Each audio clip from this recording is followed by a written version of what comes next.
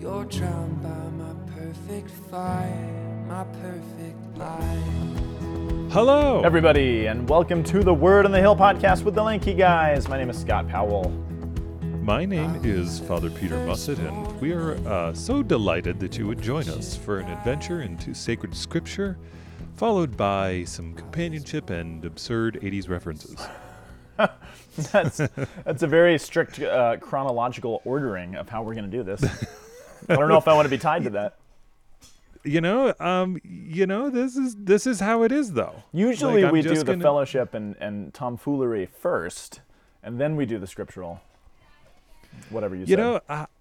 I love the fact that we have found our voices. We're not very formal because, you could hear in a comparison what it would sound like if we were a very formalized individuals attempting to extrapolate an eisegesis for the exegesis. That's not good. Eisegesis is bad.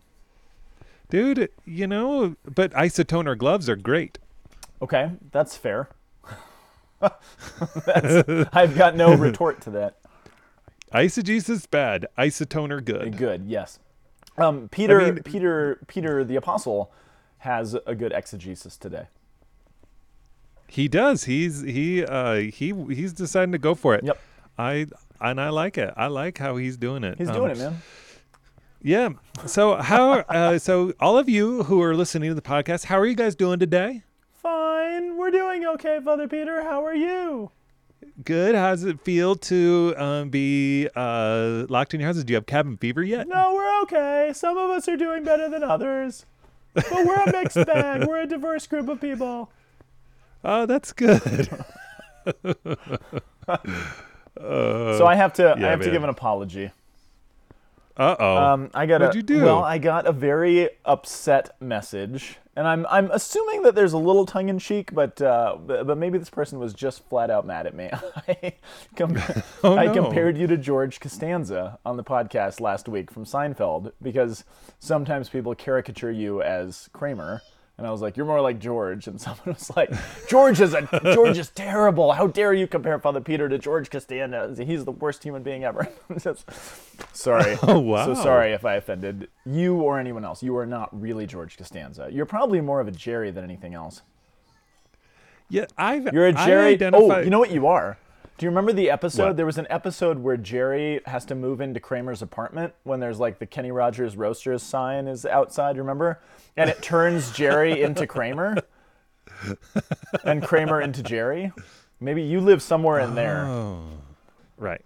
So I just wanted to offer that, and sorry for the ill-fated comparison. It was just a joke. You are no George. Hey, and audience, thanks for defending me to the evil Scott Powell. Yeah, that's fair. Yeah, that's reasonable. I also want to just thank everybody for. It's just fun. Scott's not evil. Oh, Somebody's going to send me a bad message now saying, Scott's not evil. Scott has helped me up. It is so much in my life. I don't know about Scott, that. I love you. We'll see if that's true. That's just you kidding. are. You're good peoples, bro. You're good pizza. Thanks, man. So are you. But I just want to thank all of you guys for listening in this time, and our numbers are climbing, and it's really fun to see all of you guys tuning in, and I've been getting a lot more just really positive feedback and messages from folks, and it's just been fun to see the level of engagement that you guys are kind of hanging with us in this. So it's really fun to know that you guys are there and to hear from you, and we just love it. So please stay connected with us. Stay connected to Thomas Center, our ministry back in Boulder, but we're just thankful for you guys being a part of it. We're in the third Sunday of Easter. That we are. El Trece. Mm-hmm. Nope. Okay. All right. Our first reading for this third Sunday of Easter is coming from Acts of the Apostles, chapter 2, verse 14, and then jumping to 22 through 33. Awesome. Yep. That was dude. They're sharpening the axe. Okay, and then our responsorial psalm. Yes. Dude. Okay. This is the problem. Is that okay? It's Psalm 16. Okay. With the response coming from 11a, okay. With the verses 1 through 2, 5, and 7 through 11. But I don't know what they are in their strophes, so okay. There you go. I just know this is why I always start with the first reason, because I'm so stressed to try to tell you what the psalm is. Okay? Yeah, I as you said it, I realized I don't know if I've ever heard you say it before. I mean, I'm sure I have, but Yeah, that was 7 hard. years of this, That's man. You've heard me say it. I don't know. You're always quick on that first reading, but today you dropped the ball. Yeah, man, because I'm hardcore. Our second reading is from 1 Peter chapter 1, verse 17 through 21.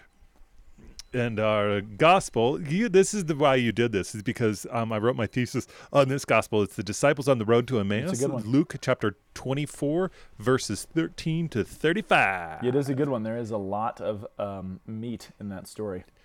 All right, can I say a word about the structure of the readings during the Easter season? Why, yes, please. This is just kind of cool, just kind of so everyone knows, just sort of the church has a very specific way that we think through the story of what happened at Easter and how the church is sort of built from there, which is, there's kind of a cool pattern that the church uses, right? So every Easter, regardless of the liturgical year, we always have the reading of the disciples running to the empty tomb. It's always the gospel for Easter Sunday, which I think is kind of cool, right? The second Sunday of Easter, and I didn't know this, I actually just learned this recently from a guy named John Bergsma, a great biblical scholar, a great Catholic guy. But every Easter Sunday, and you probably knew this, I just never really thought about it, but every Easter Sunday, that's always the gospel. Every second Sunday of Easter, it's the appearance of the risen Lord to the apostles and to Thomas, doubting Thomas in the upper room. And then the third Sunday of Easter is it rotates between one of the other really well-known appearances of Jesus. So either the road to Emmaus, which is this year, the evening appearance to the disciples, which is the same thing as the upper room with Thomas, or the appearance to the apostles in Galilee in John. So it rotates through those things. And then the fourth Sunday of Easter is always the exact midpoint of the Easter season. And that the exact halfway point next week, we'll hear about Jesus as the Good Shepherd. And then following that, the gospel readings are always taken from the discourse of the Last Supper from John, as this way of preparing both the disciples and then the rest of us for the giving of the Holy Spirit and the beginning of the age of the church at Pentecost. But I share that just because I was reading that and I thought it was really cool. I'd never realized there was such an intricate structure for and pedagogy for how the church is laying out all the gospel readings for the whole of the Easter season. So I threw that out because I thought it was kind of cool. Yeah, dude, I like it. That's awesome. Yeah. So that being said, what is a little, so that's really cool, but I guess part of the reason I say that is it was dealing with my own frustration, and it's not really frustration, but the first reading is a little, it's not frustrating. Yeah, maybe it's frustrating. It's not bad. But the bouncing around chronologically is always a little hard for me. And I think you even expressed this last week, right? Because the first reading always kind of takes us in this weird ordering of these events that are happening out of order. And, so last week we actually talked about something that happened after Pentecost, right? And now we're back in kind of Pentecost mode this week. We've been in Acts of the Apostles for all of these weeks of Easter for our first reading, right? And so this week, we're thrown, and again, it's where the chronology gets a little confusing, because when you get to the gospel, we're literally still on Easter Sunday. It's still the day of the resurrection when everyone's still trying to figure out what on earth is going on.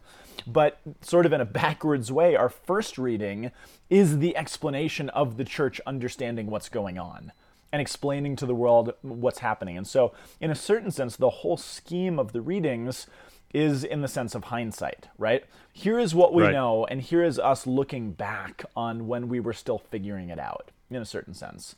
And there's kind of a beauty to that structure. So our first reading, yeah, go for it. I mean, and we're going to get into the reading. It's funny because the part of the thing that I was seeing today that could have been done but was decided not to be done is when we skipped forward, because we go from 14 to 22. Right. There's in the midst of it is actually the end of days. There's a discourse that starts it off that actually tells us about like a real apocalyptic eschatological parousia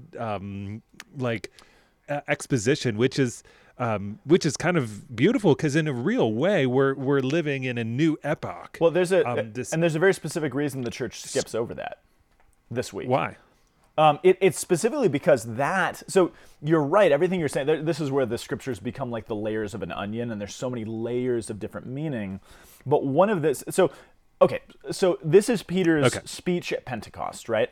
When the disciples receive the Holy Spirit, they begin speaking in tongues, right before the 3,000 are baptized, right? He gives his big homily to all of the people who are gathered from all the nations for the Pentecost feast. And in this big sermon, Peter basically gives an exegesis, so an explanation, unpacking, interpretation of the scriptures about two pieces of scripture. The first piece of scripture that he interprets is from Joel, which is what you're talking about. And Joel has these prophecies about the end of days and this eschatological vision. And the reason the church, at least for this week, skips it is because it's believed that that really is speaking about Pentecost itself. This moment of this outpouring, it talks about the outpouring of the Spirit, the prophesying. Upon all flesh. Yes, the showing of the wonders and the visions signs. and dreams. Absolutely. That is the moment of Pentecost, which ushers in the new era, this new epoch of the church. And so the church is basically saying for this week, hey, let's hold off on that one because we still have a few more weeks before we get there. We'll come back to this line of thinking. So instead, we jump ahead to a more sort of baseline interpretation of what the resurrection actually was and how it fulfills certain other things. So the other thing that Peter gives an exegesis on is this psalm, which happens to be our responsorial psalm, not coincidentally, but he gives an explanation of Psalm 16. And Psalm 16, apparently in the time of Jesus, was a psalm that was incredibly confusing to people. And people literally didn't know what to do with this psalm. And I'm really struck by this fact that Peter he's this relatively uneducated fisherman from the country, this country bumpkin who's now in the big city, explaining and interpreting a psalm that has puzzled and confounded the greatest rabbis of his day for centuries. And he gives the explanation that leads everyone to be like, that's it, you've explained it, baptize us, man. Which is this really beautiful moment of Jesus, God using the least likely candidate to enlighten the minds of even the learned to this thing, which is, it's really beautiful.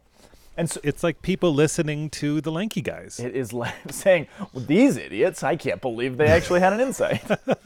I know. Yeah. Thanks, man. Yeah. Dude, I'm included in that, bro. Yeah, I know. No, you're not. You're wise. The wise Father Peter. Dude, you're the wise Scott Powell. But where are we? So we get this first line, and the church in the readings they give sort of the intro, right? Peter stood up and addressed with the 11, lifted up his voice, addressed them, and said, "Men of Judea and all of you who dwell in Jerusalem." I need to go back toward manuscripts, but for some reason the New American Bible, which is what we read for Mass, has it gives two different categories of people. First of all, you who are Jews staying in Jerusalem, and then you who are Israelites. Every other translation that I looked to actually doesn't have that distinction, but for some reason, New American Bible does. I don't know what the manuscript tradition that actually brings us that is, but I think it's an important point because as the moment of Pentecost begins, Peter isn't just speaking to the Jewish people who are gathered there. He's speaking to all of Israel. And the ones we call Jews, that term actually comes from who are the remnant of the southern kingdom of Judah, who were sort of left after the exiles and after the Babylonians came and destroyed everything. The Israelites are a much broader category than that.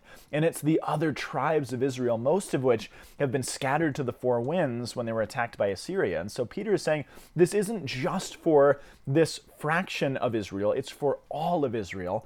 And if it's for all of Israel, it means it's for the whole earth because that's where Israel has been scattered to in a certain sense. So Peter is enlarging the message, or at least the pool that this message is to go to. Yeah, I don't know why because it's actually not the NAB, it's the NAB lectionary. So the lectionary is based upon the NAB, but it's not even in the NAB. They don't go that far. Interesting. Yeah, and I didn't have time to dig far enough in because I can't find it anywhere else or in any other translation. I actually think it's cool. I hope it is there somewhere because I like it, but I can't find it anywhere else. Yeah. The modified New American for the lectionary does say Jews, but actually the Greek says Israelati, which is the Israelite. I thought it was Judeo. Oh, okay, cool. So it says Israelite. Cool. So it's Israelite, not Jew. The Jews is the variation, not the standard. Cool. Okay, that's very strange. But I have all the resources in front of me. I love it, man. All right, so he's addressing everyone. In other words, that's the point, right? Right. Now, what he does is he quotes Psalm 16, which is believed to be the psalm from David. And he says, as David said, and here's what before we get there, he says in verse 22, men of Israel, hear these words. Jesus, I see what he does. I see what the reading's doing. It's just combining those two verses. Sorry, of course it has both. Verse 22 is the men of Israel. Okay. Hear these words, Jesus of Nazareth, a man attested to you by God with mighty works and wonders and signs, which God did through him in your midst. You yourselves know. How do they know? Because everybody heard about what happened back on Easter Sunday. On Good Friday. Everybody heard this story. It is spread by this point. Let's just say over the weekend. Over the weekend, that's fair. Which was now 50 days ago, according to when Peter is speaking. So there's time. This is like a month and a half. It's basically the period of the quarantine so far, or something like that, right? That people have had time. They've probably gone home. They've come back for the Feast of Pentecost, but it's still buzz, right? People are still talking about this event. And he says, this Jesus who was delivered up according to the definite plan, which is Peter basically saying, this was not an accident. This was not something that just, what happened? Jesus was turned over to the enemies. No, this was all within the will of God. It is not outside of his plan that these things took place. But he says it was according to and this is what I wanted to get to two quick words, according to the definite plan and the foreknowledge of God. And I went back and I peeked at what the Greek word for foreknowledge is. Do you have any idea what this word is? It's actually kind of cool, I thought. The foreknowledge, I can look it up, but I don't know. It is the Greek word. Well, you know what knowledge is in Greek, right? It's the word gnosis, right? So Gnosticism and stuff. So, and the prefix for before would be pro.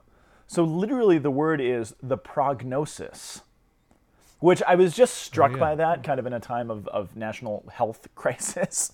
That what Peter is literally saying is that Jesus was delivered up not as an accident, something that God fully knew and was in full control over, and it was literally the prognosis of God to deal with the unhealth of the world. This was the prognosis that he gave. And I know I'm kind of playing with words a little bit, but I was just struck by, I always love it when Greek words are literally the same as something we find in English. And this is just a case of that, which I just find fascinating, that the cross as the prognosis for the world's ills. Yeah, which is interesting when you actually think about that in medical terms. Something to say, I have prognosis. I know it's coming for you. Yeah. Which oftentimes when we're dealing with health issues, we don't know. Yeah, absolutely. We ourselves, but then somebody else does. It's an interesting thing. But another way that they translate the prognosis is destiny. I've seen that. Which is a little bit more intense versus foreknowledge, and I mean, it has very different intensity in that sense. Wow, that's cool. Yeah, I like the fact that the cross is the result. It's what comes because of sin. Sin and the whole thing. That's and the plan and the prognosis of God. Yeah, wow. Isn't that kind of cool? I was just struck by that, so I wanted to throw it out. And so because of this plan and prognosis, this destiny, it says, you killed using lawless men to crucify. And I was struck by the term lawless men, and I kind of went and tried to see what other people interpreted that as, and some are like, he just means wicked men. But I was thinking what he really means by that. I mean, who crucifies Jesus? Well, it's the Romans who actually do the dirty work that the Jewish leaders, pawn off on them. And there's so much corruption on every level.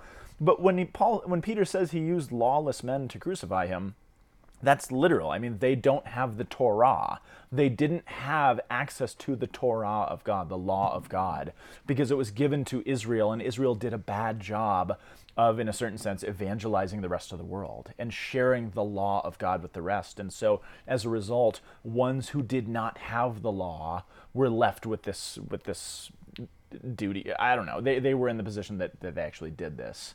I don't know, and I don't think there's much mileage there, but I was just sort of struck by what Peter's actually saying, because lawless men, people who were outside of the Torah, were fundamental in performing this crucifixion. And then as on the other side of it, the ones who are without the law, the Gentiles, the outsiders, the non-Torah people, were also the ones to be welcomed back in, despite this, and maybe because of it. I don't know. There's not too much mileage there, but I was just kind of struck by that terminology and the universality of what Peter's saying here. I thought it was kind of cool. Yeah. But then he gets to David, and he quotes Psalm 16, which has always been believed to be a psalm written by David. And it's, people debate when David wrote this. It's about basically, what does he say? I saw the Lord always before me, for he is at my right hand, that I shall not be shaken. Therefore my heart was glad, and my tongue rejoiced.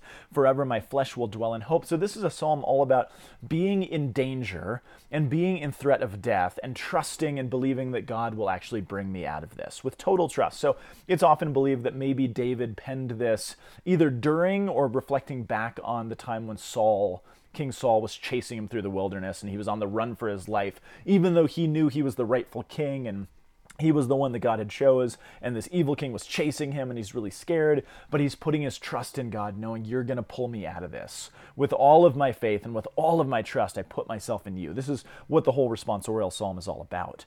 But then he goes on, and it says, for you will not abandon my soul to Hades, nor will you let your Holy One see corruption. You have made known to me the way of life. You will make me full of gladness with your presence. So that's good enough, but the problem is, when Peter's speaking to Jews who, again, are believing that the Psalms are largely written by David. And so Psalm 16 has always been this kind of confusing psalm for the interpreters, because David says, you'll not abandon my soul to death, and you will not let your Holy One see corruption. But everybody knows that David died. They're actually nearby what was believed to be David's tomb. Josephus writes about it being in Jerusalem. And his body was presumably in that tomb, literally corrupting. So the question is, how do you hold to the faithfulness of the scriptures when David himself says, I know you won't let me see death, and I know you won't let my body see corruption, when David's dead and his body is corrupting? And literally Jewish scholars debated and wrestled with this passage, because they're like, well, what on earth is David saying, unless he's actually speaking about someone else, unless the first person is not David, but David is prophetically putting these words into the mouth of another. And Peter then steps into this really high-level scholarly debate. He's like, here's the answer. It's Jesus. David was writing about Jesus. Jesus was the prophet, and David was prophetically speaking about all these things that are happening. Boom, there, I've interpreted your scriptures for you. Which is this really kind of cool moment where he's like, that's what it means. And everyone's like, oh, you've just explained this huge problem and all these things in the scriptures to us. And it's this really beautiful interpretive lens for understanding the whole Old Testament. Peter is giving us the first steps of the interpretive pedagogy that the church is going to use to understand the whole of the Bible. And as somebody who is really interested in studying this stuff, I just think this is a really, really cool moment. Yeah, absolutely. I mean, it's the same, and that's actually going to lead us in a profound way into the gospel, that we're getting the seeds that God is actually giving the method by which everybody's going to be able to open up, like what we do here for the rest of time. But oh, yeah, Jesus, not us. Yeah, Peter even. Yeah. And Peter and Jesus better than absolutely. I mean, that's just the truth. I mean, we're standing on the shoulders of giants, man. And that's actually that's what we're being built up in this particular time is that we're taking all of this substance that's been handed on, and then Peter's saying, here, I'm gonna give you a key to this, because that's his job. But he's doing the same thing, standing on the shoulders of giants. That's what I'm saying, is that he's giving us a key on how to unlock what was before, what's in him, what's in Christ, and then what's going to be in our lives, which is the best. Absolutely right. And again, I like thinking of, and we don't know, but I like imagining that as one of the strains of tradition says, that David wrote these words not just reflecting back on these hard times, but what if he actually wrote it while he was in the desert, hiding in a cave, fearful for his life, because Saul had an army trying to kill him. And even in that moment saying, no, but I know you, I trust you, and I know that you will not let this happen. And I know even more than that, that you're going to do even greater. he just came out of the being locked in the upper room for 9 days. This is Pentecost. They just did a Good point. like, so Good yes, point. he actually he does know. And actually, Oh no, I meant and David. that's a- I meant David. David writing it in the hiddenness of fearing for his life. right. And then I'm saying that Peter is too. That's actually a really good insight because Peter's really in a similar. He's maybe in the same position as David. So how And do then- you? I mean, and this then- is. And then he goes to the foot of then he goes to the Temple Mount and goes for it. And You know- what does David do? He goes to the anointed and goes for it. It's hard to really understand and interpret Scripture until you're able to see yourself in it, right? I'm paraphrasing something I heard Scott Hahn say once, but the best way I think into Scripture is when we're finally able to see ourselves. And I love that insight you just gave of maybe this is the moment that Peter, maybe he picked up, the Scriptures and he was reading and reflecting on the Psalms, which he probably would have memorized. And he's like, oh, that's where I'm literally there right now. David's writing this, afraid for his life, on the run, fearing for all these things that are going to happen. I feel the exact same way. And then the Spirit comes, and then it enlightens him, and he's like, oh, I get it now. I get what David was feeling, and now I get what David was saying, and now I have no choice but to go and proclaim it because I find myself in the story. Right. That's And cool. and this is the thing is that sometimes we look at the speeches in Acts and in the Old Testament that somehow it all just spontaneously Right. arose in this moment. Right. But then in reality, no, this is actually coming upon 3 years of reflection by being with the Word and listening to him preach and teach everybody. Absolutely. It comes from the last 50 days when they've been in the upper room studying, talking, considering, going through it. I mean, it's like podcast all day long, every day, Oh, like what we're doing here. Lord help us. And they're just reflecting and they're talking about David and the Psalm and they're praying him. And then all of a sudden somebody's like, dude, did you just hear that? And he's going there. I mean, like he's like, I actually just don't, I think that it's a gift for the whole community that's flowing from the whole community that then you have certain minds that then as he's talking and as he's preaching in front of everybody, the Holy Spirit's being given to him and he's making even greater connections in front of everybody because that's how the Holy Spirit likes to do it. And for me in preaching, how he likes to do it for us in the podcast, for you in teaching, for us as we're living this out, he likes to give it as we're actually testifying with our lives and testifying through the use of our reason. It's the best. And that's why what we're seeing, it's not just a key to unlock the Old Testament, but it's how we do it. It's like, be willing, give of yourself, give of the insight that you're having, and more will be given, pouring over in your lap than the point on where people will be reflecting upon it after you're dead. That's right. Yeah, that's right. Which I think actually is a great lead into 1 Peter, the second reading. Right, because we did them both.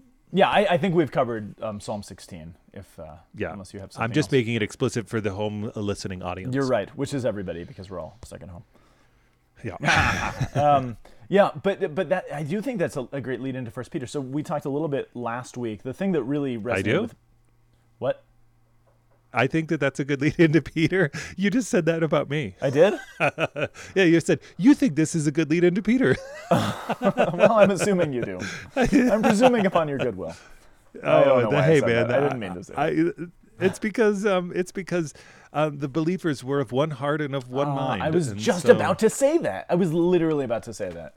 Talk about meta. Whoa, man. Talking about, okay, anyway. 1 Peter.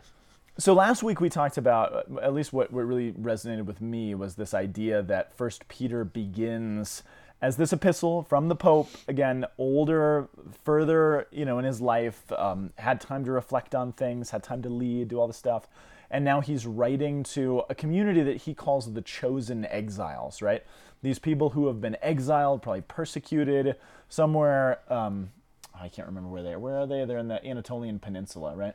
And he's writing to these people who've sort of been exiled in a certain way in this diaspora. And he talks about them being chosen to be exiled. Not just that they happen to be chosen people in exile, but that God has actually deemed them to be in this position. And the thing that's now resonating with me is that, well, what he says, where we pick it up, he says, "Beloved, if you invoke as Father," this really knocked my socks off this morning. This was the one that really gave me some mileage. He says, "Beloved, if you invoke as Father him who judges impartially according to each one's work. So in other words, if you really believe in God, the God that we preach, then conduct yourselves with reverence during your time of sojourning. And you can interpret sojourning as exile, because that's already how he addressed them. Conduct yourself with reverence during your time of sojourning. And he goes on to basically explain what the gospel is and why the gospel feeds into this attitude. But what are we talking about so far? We're talking about David in an exile. Sojourning sounds like such a nice word. It sounds like he's on a pilgrimage, right? David is not just sojourning, he's exiled from his city. He is the chosen king, and he's on the run from someone who wants to steal his life and kill him. Peter is not like on a little retreat pilgrimage in his room. He's hiding, terrified, doors locked, because he thinks people are going to kill him, and probably rightly so. And so what Peter is saying now probably I'm sure that's got to be part of the image in his mind.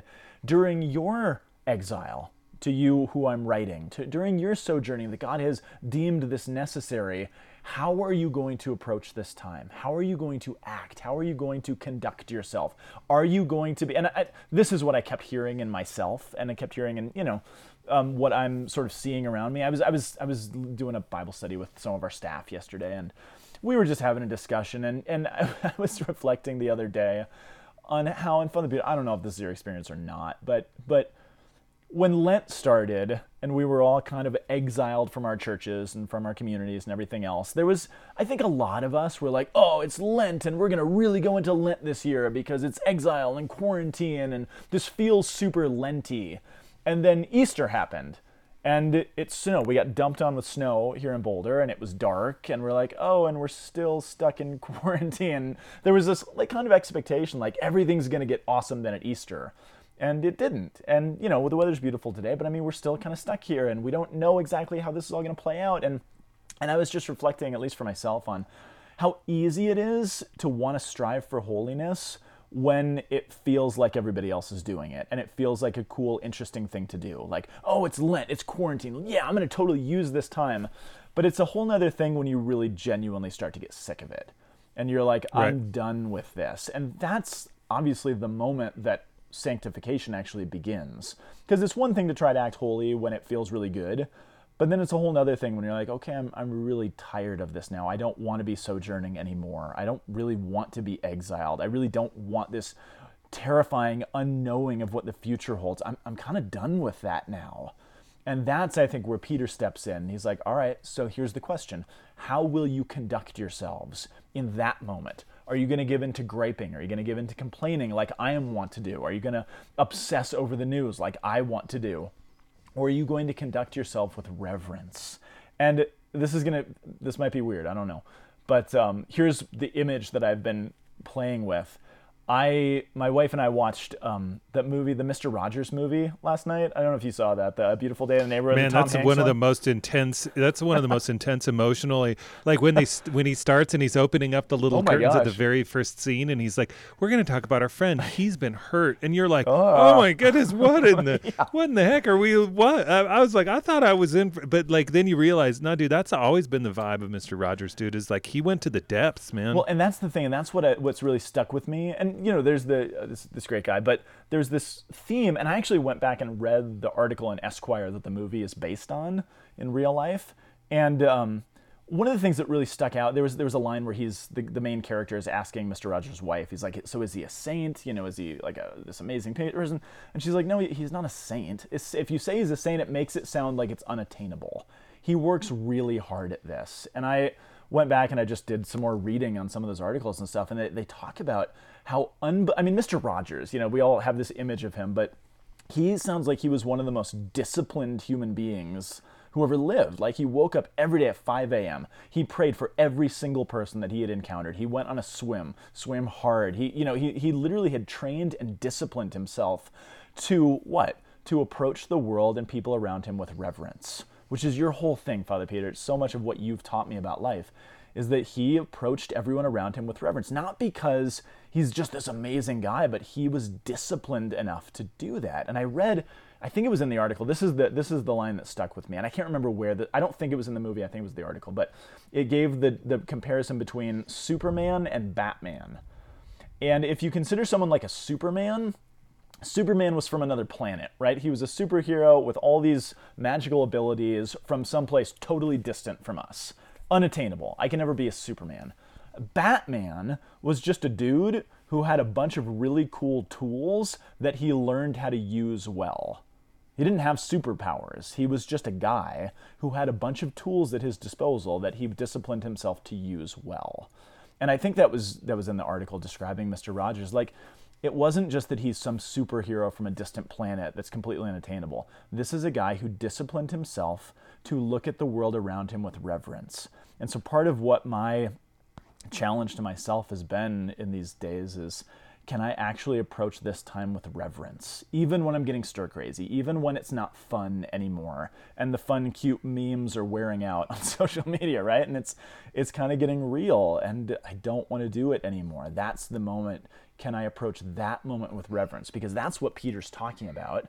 And I'm sure he's saying it back to himself. He's like, I remember that moment for me. For 50 days, I was in this exile of terror. And now I'm looking back at what reverence actually meant. And I'm looking back at David, and I'm interpreting that for myself, and I see what Jesus was doing.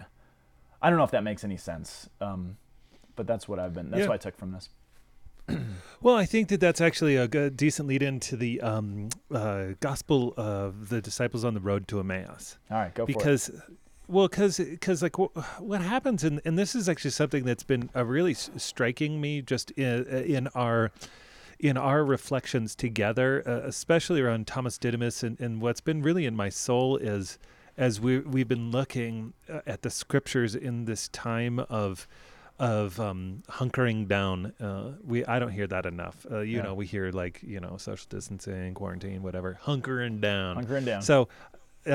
So what I've been noticing is that reverence, and I define it in this way, is allowing the space for being to reveal itself.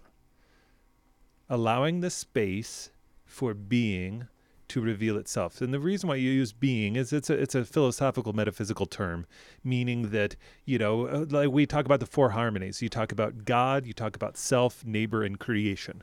So all those things that are, and we can include angels in that, but we don't normally talk to angels unless you're that 190 song. She talks to angels. But this is the thing is that, So what happens is that when you're reverential, then you're making sure that you allow what's in front of you to become, to be, and not just necessarily do. And that's actually, I think, why, like, when you look at a Mr. Rogers, you say, wow, Mr. Rogers just let the person in front of him be who they really were. And that was actually the fruit of his discipline was a reverential attitude. Because in the movie you can tell, like, he's like, sometimes I really get angry, and so I play the piano, and so I got to get the anger out on the piano, and I just play these notes, and so that I could, because what he's trying to do is he's trying to let being reveal itself. So as the disciples on the road to Emmaus with Thomas Didymus, you have people, and what are you ultimately experiencing but a reverential spirit? Here are people who are going through what they're really going through. You have Cleopas, and what is Cleopas doing? He's really frustrated. He is experiencing what really was inside of him about his hopes and the dashing of his hopes. And he's really experiencing what he thinks and what he feels. And and now what happens is that he gets shut down when he goes and he's irreverent towards Christ. He says, are you the only, basically paraphrasing, pardon me, are you the only idiot who didn't know what happened this weekend in Jerusalem? Which is ironic, because he's literally the only person on earth now who knows that the resurrection has happened. He's the only one who knows. Actually, the women saw him that morning. So, like, he's the only one who really actually Mary knew what took place. Yeah, right. He's the only one who really knew, and so it's only at that moment that Jesus decides to shut him down. He's like, hey, you fool, slow of heart to believe all that the prophets spoke and taught. Yeah. and he's going to break down for him. He actually shocks him. He kind of breaks him out of this kind of emotional, intellectual stupor that he's in. And he's like, and this is actually an interesting thing, is that when we're really in an intense place, emotionally, it's hard to get back into rationality. So, Yes. and oftentimes, like, what we need to do is we need to actually begin to think again, because our feelings oftentimes flow from our thoughts, and our feelings are great litmus tests to understand what we're actually thinking.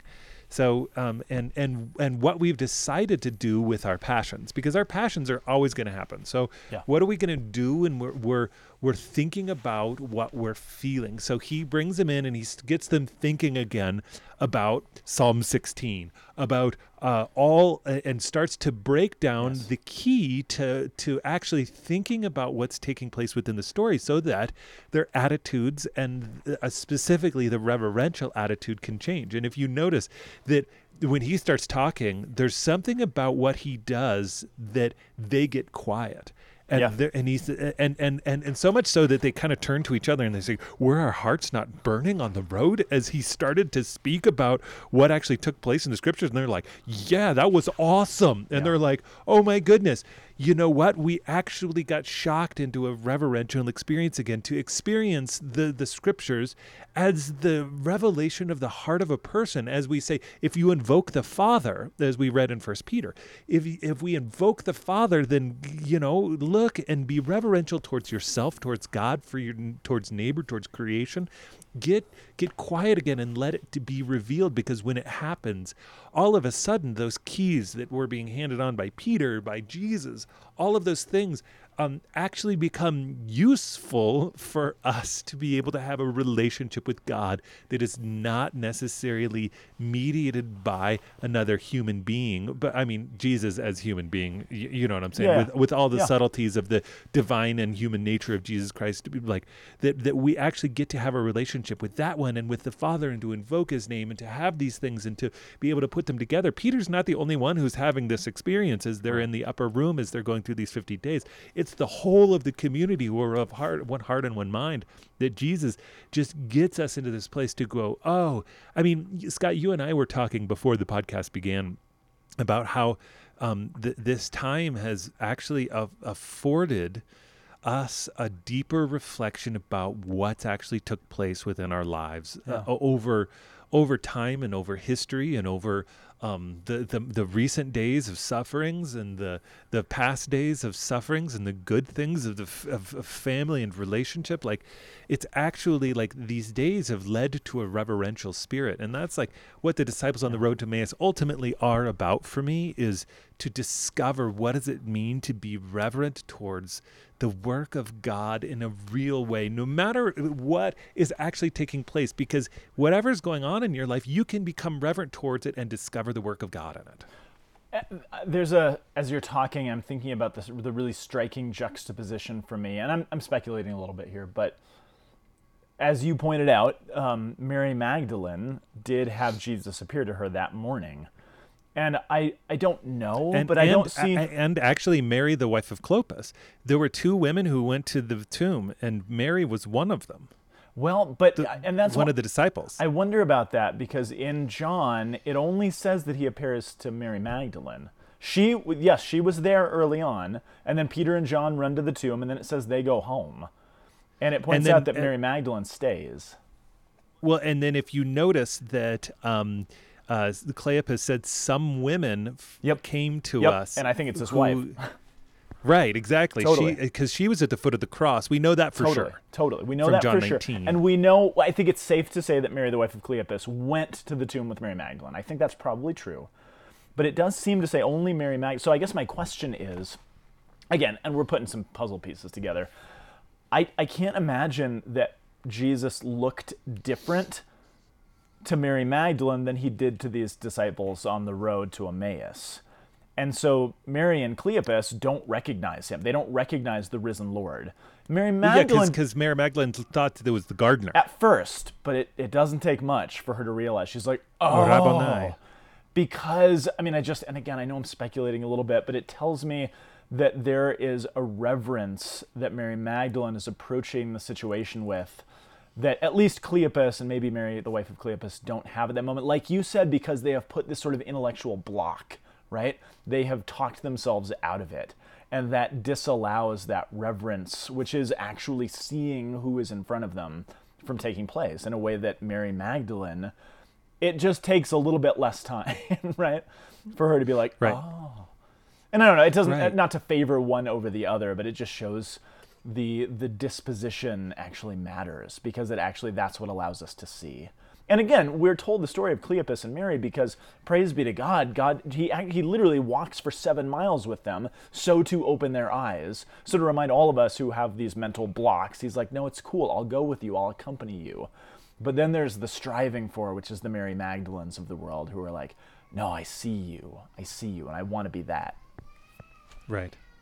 Yeah, what's really interesting is it's 6 stadia. So the way that it's actually the space is defined is 6 stadium lengths. It's like how we define football fields. Yeah. We're like, hey, they walked 25 football fields with Jesus, which is hilarious. Such a funny measurement tool that I just love, which tells me that Luke is 25 stadiums. Particular audience in the midst of all of this. He's a scientist, so he's writing in one of those scientific ways. It's the best. Well, I think that it's a great way to actually just conceive of, like, are we actually being reverential towards our own experience? Yeah. Are we being reverential towards the people that are in front of us and the creation and the time? Are we reverencing what's in front of us because Jesus is here to be discovered? Yes, like right. Like we always talk about Jesus. You can find Jesus in the poor. You can find Jesus in yourself. You can find Jesus in the heavens. You can find him in scriptures. You can find him in the liturgy. Jesus is to be discovered everywhere, acting in all things, because he is the Word from whom all things come and all things return. He is the most amazing, beautiful reality. He is God in a way that is so super abundant that we are so little, but yet we can attain relationship with this grand, beautiful person of the Trinity who is in all things. But we have to have a fundamental attitude. Well, and what the great thing that the Road to Emmaus shows us is that he'll also take the time to hang with us, to let us have the opportunity to discover him. Right. Sometimes he'll walk the 25 stadiums just to give us enough time to be like, oh, you are there. He'll be patient with our discovery, even when we're slow to it. Oh, it was 60 stadia. Sorry, pardon me. It was not 6. Yeah, 60 stadia. So it's like 60 football fields. That's a lot of football fields, man. Well, God bless you all. Without sports being done, may you walk 60 stadia to find Jesus, as long as you have proper social distancing when you guys talk about Scripture. Wear your mask.